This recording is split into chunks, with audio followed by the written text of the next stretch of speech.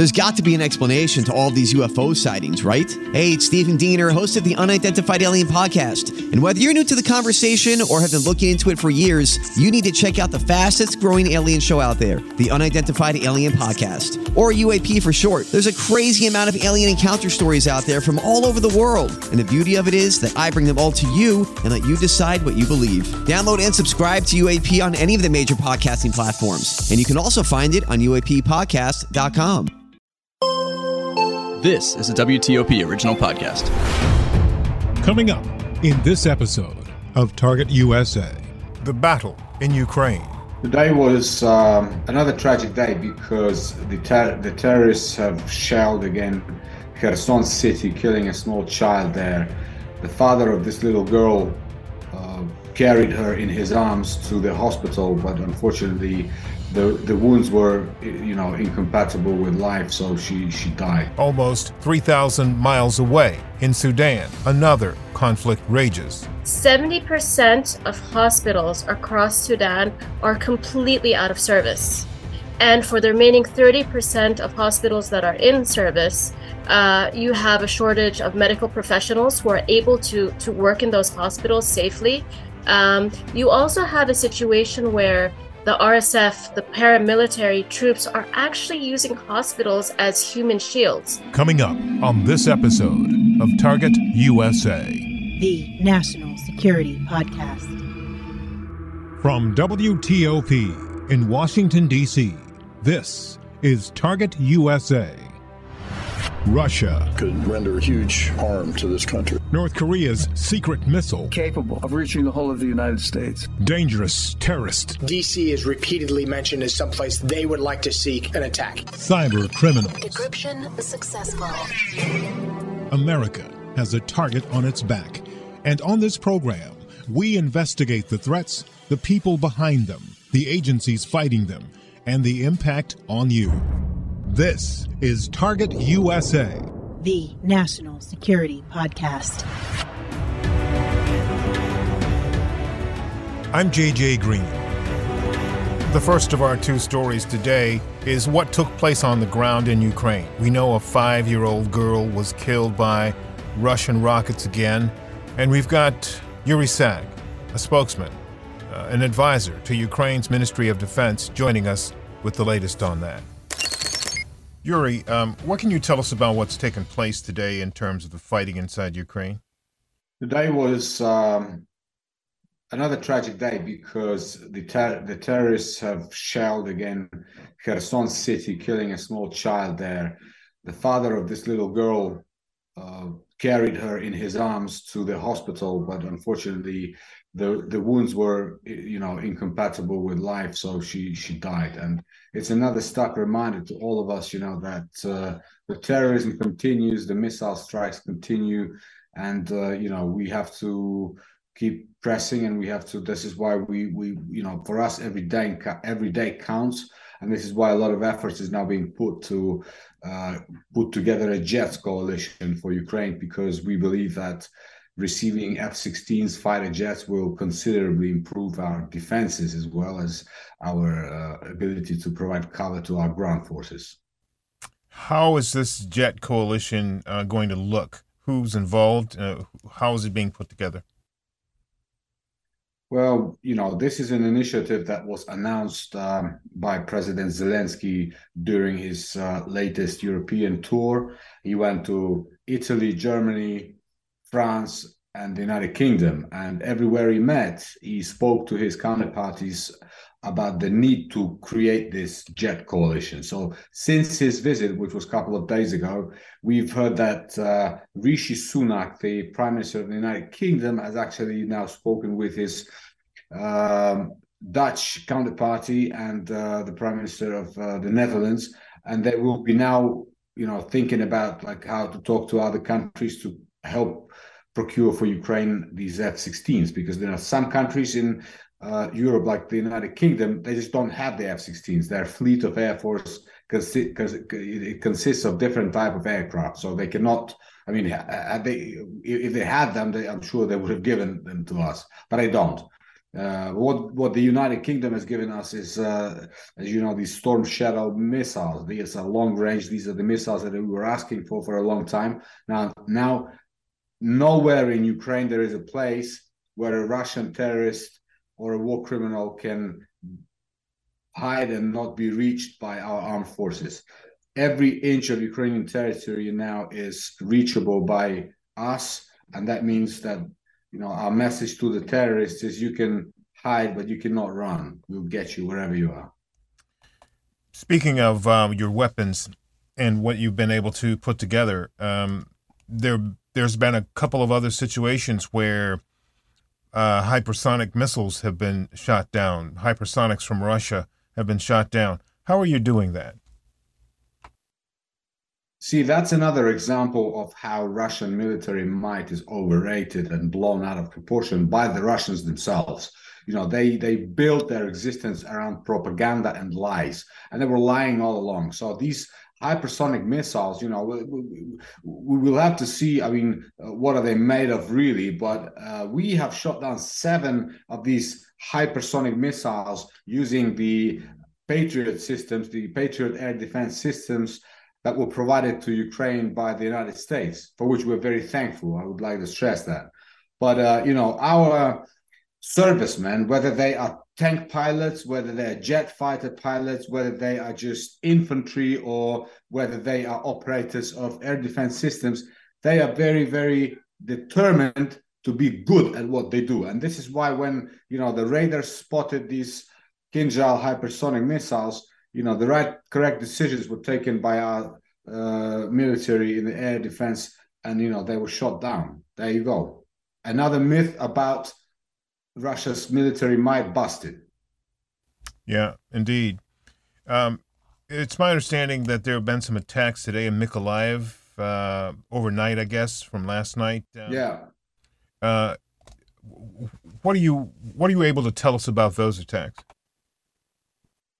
Well, another attack on Mykolaiv, which is not far from Kherson, south of Ukraine, and they've hit like supermarkets, and they've hit like residential, peaceful civilian objects, nothing to do with any military objective. So another war crime, another atrocity. Hopefully, there were no casualties there, but at the same time, the level of destruction continues. So another, like I said, war crime that we will record and we will prosecute when the time comes. One more thing I want to ask you. I've spoken on several occasions with fellow journalists and U.S. intelligence officials about this. One of the things that some people in our business on the journalism side is struggling with is keeping audiences focused on this problem in Ukraine, the situation in Ukraine. And one of the things that concerns me is that there are a lot of people who are still asking this question, how does this affect me? My response is Ukraine loses, we all lose, and blah, blah, blah. But what do you say, I should say, and other journalists and intelligence officials, some of whom I've spoken to, what should we say to those folks who are asking this question? Why is this my problem? That's a very good and important question, JJ, that you're asking. Now, I would say that, look at us, look at the Ukrainians. Everything changed overnight.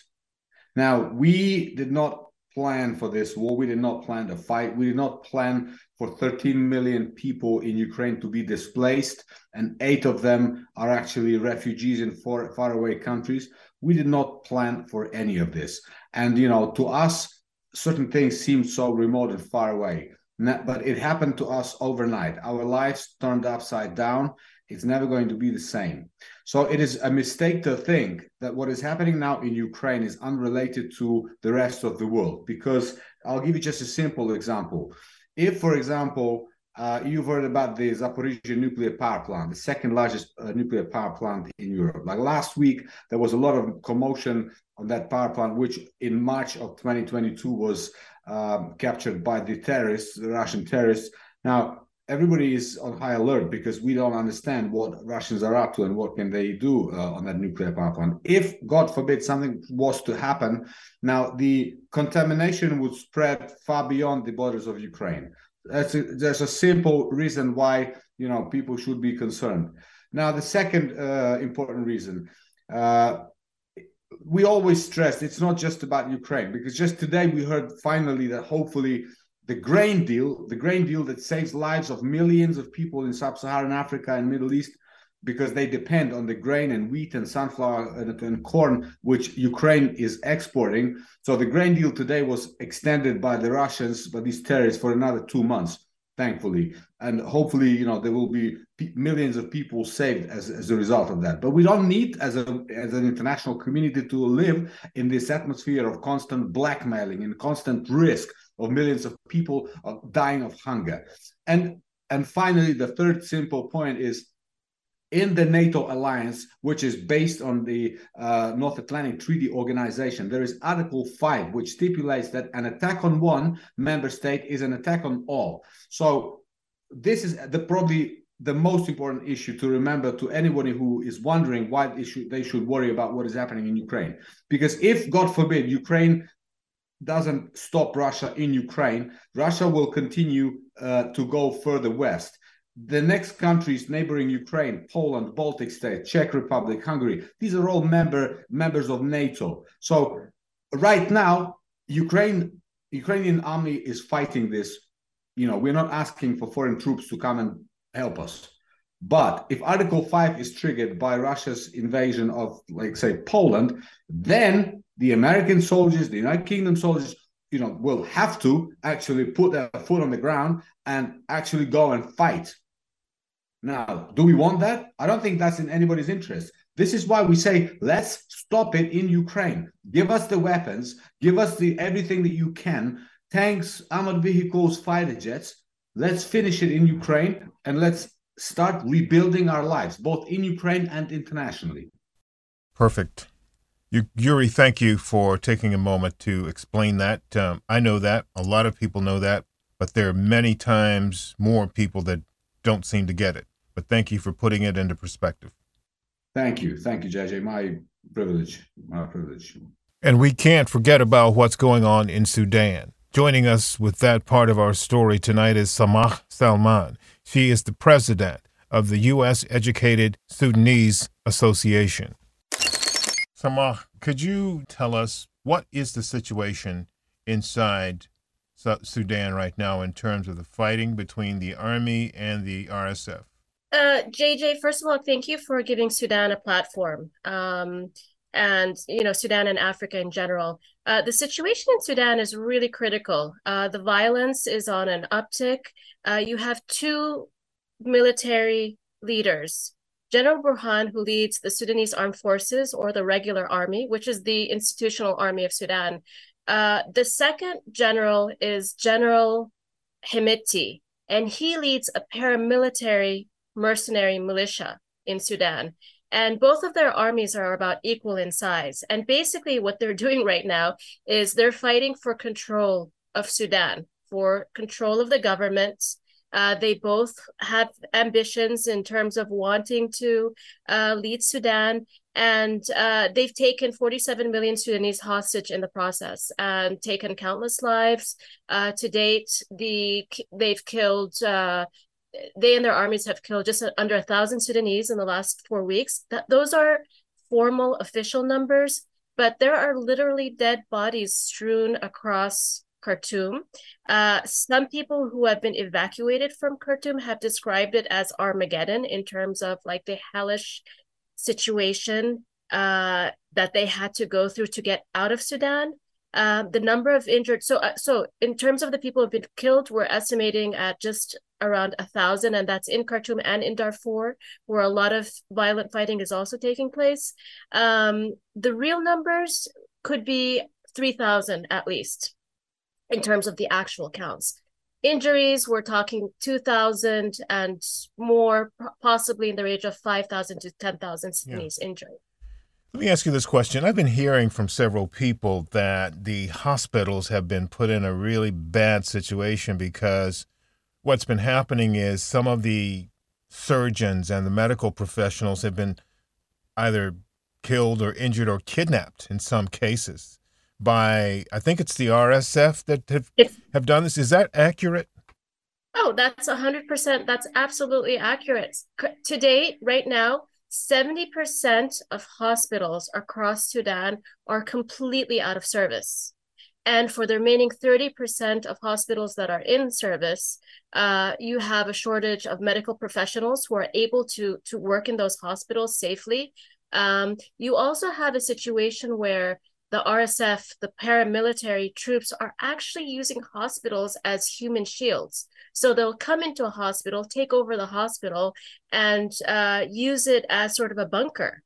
So you have a situation where the violence is actually now inside the hospitals, and you've had people seeking treatment who have been killed as a result of some of the shellings and bombings of hospitals. In the last few days, you've had 3 hospitals bombed and completely destroyed by the Sudanese armed forces, who are basically trying to take out those installations where RSF are hiding. So it's a complete, we're on the verge of one of the worst humanitarian disasters in recent history, and it could be worse than the Yemen humanitarian crisis. So there's been talk about peace negotiations for the last week or so. Yeah. Is that happening? Is that even realistic at this point, considering what you've just told us? So over the last 4 weeks, there have been 7 or 8 ceasefires, attempted ceasefires that have been sort of negotiated by different parties. The ceasefires have all been violated. So whether it is the Sudanese armed forces or the RSF paramilitary, they've violated the ceasefire. They haven't honored them. The current situation is you have the United States and Saudi Arabia have taken leadership in terms of hosting negotiations in Jeddah, Saudi Arabia.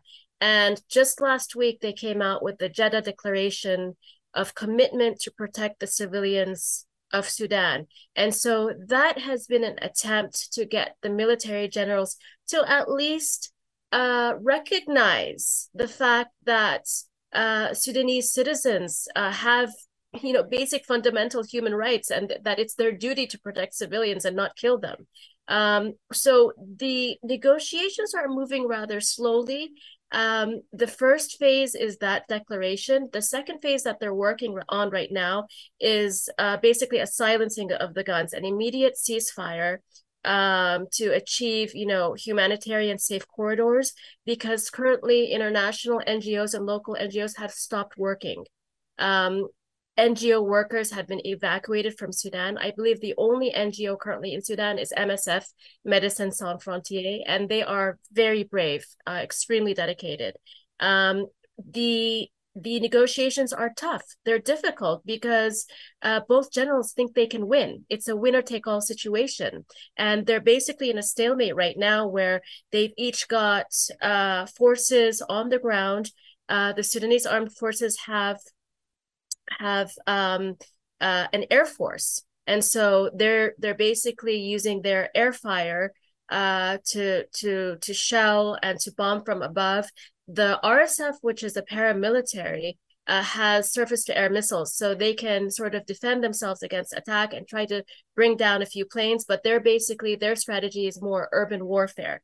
So you've got the war taking place in very densely populated areas where the RSF and the ASF are shooting at each other. So it's an extremely dangerous situation, and that tells you why you have so many dead bodies on the streets.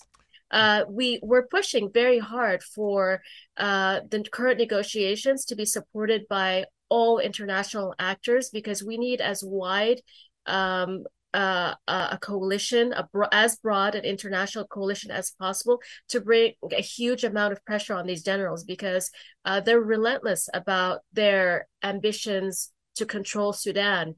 And unfortunately, the negotiations, the ceasefire negotiations, have been going extremely slowly. Yeah. What about the Wagner group, the Russian group there? There's been a lot of talk about them actually influencing this situation. Is there any truth to that? And what is your understanding of their impact on this conflict? Absolutely, JJ. The Wagner Group have a very poisonous and very toxic role in the Sudan war. And it's a situation where Russia, Putin, actually is feeding both sides of the conflict. It sounds pretty crazy, but the reason that's happening is that the Sudanese army and the RSF paramilitary were actually allies before the war broke out because they were in a power sharing agreement where they basically conducted a military coup where they ousted the democratic prime minister who has been leading Sudan since the Sudanese revolution in 2019.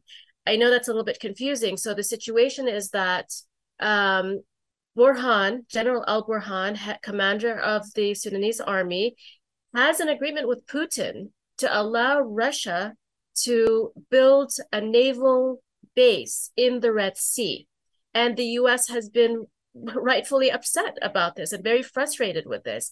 At the same time, the Wagner Group, paramilitary mercenary group, works very closely with the other side, General Hemeti, who is also a mercenary. So what happens here is that you have Hemeti has given the Wagner Group rights to some of the gold mines in Darfur, in the west of Sudan. And in exchange, Hemeti gets weapons, he gets arms, and he gets military training. And this has been the case for the past 4 years. And something that I think some of our listeners might not be aware of is that there's been an expose done where the gold that is smuggled out of Sudan to Russia, a big chunk of that is being used to finance Russia's war on Ukraine. And, there have been some outlets and some investigative journalists who've done exposés on that. And so the Ukraine war and Sudan war are actually intertwined in a very strange, twist of fate. And the link there is the Russian Wagner Group. So they have a very, very dangerous role in the Sudan war. And Russia, basically Russia's involvement in and interests in Sudan are causing this conflict to be prolonged and protracted. A couple more things for you. What would it take, from your perspective, in your opinion, to stop the fighting? Clearly, it's going to either be some kind of external force or some kind of internal mistake or problem with one of the armies. That's just my uneducated view about it. What are your thoughts about it? JJ, that's a tough question. And that's something that we as, activists and, Sudanese who are trying to help influence policy are really having a hard time with. And the reason that's so difficult is that the military in Sudan and the paramilitary, they're extremely powerful. They have a huge amount of financial resources. Recently, President Biden passed an executive order that would apply targeted sanctions. And I want to be very clear about the fact that they're targeted sanctions and they're meant to cut the supply of finances and apply, visa and travel restrictions to the two generals and anyone else who is complicit in the Sudan war. It's important to stress that we have lobbied very hard for there to be targeted sanctions and not comprehensive sanctions, because comprehensive sanctions tend to hurt the Sudanese people and the entire population. So the U.S. has really taken a leadership role there. What's missing is for the U.S. to actually name names in those sanctions. So what they've said is that they are currently leading alongside the Saudis the negotiation efforts in Jeddah. And if the generals aren't willing to come to some sort of agreement soon, that they're going to have to take out that stick and start to wield those consequences of sanctions.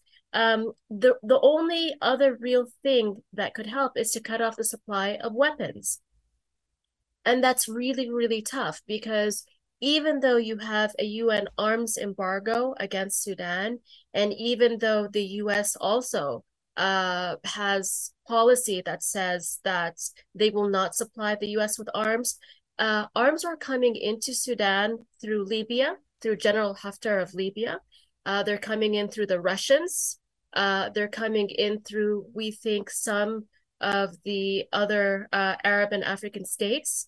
And the problem there is that those countries and those routes are largely outside of the formal arms trading supply chains that the arms embargoes actually restrict. So most of these are smuggled arms, coming in through the border of Chad, for example. So it's really, really hard to control those. So the only other thing you can do is try to cut the financial flow that is helping those generals buy these arms. Okay. And basically the US's leadership in terms of sanctioning the generals helps with that. But we also want to see leadership from countries like Turkey, like the United Arab Emirates and Saudi Arabia and Russia in terms of cutting the flow of finances that's supplying these generals. And you can understand in terms of the geopolitics and the interests how challenging that is.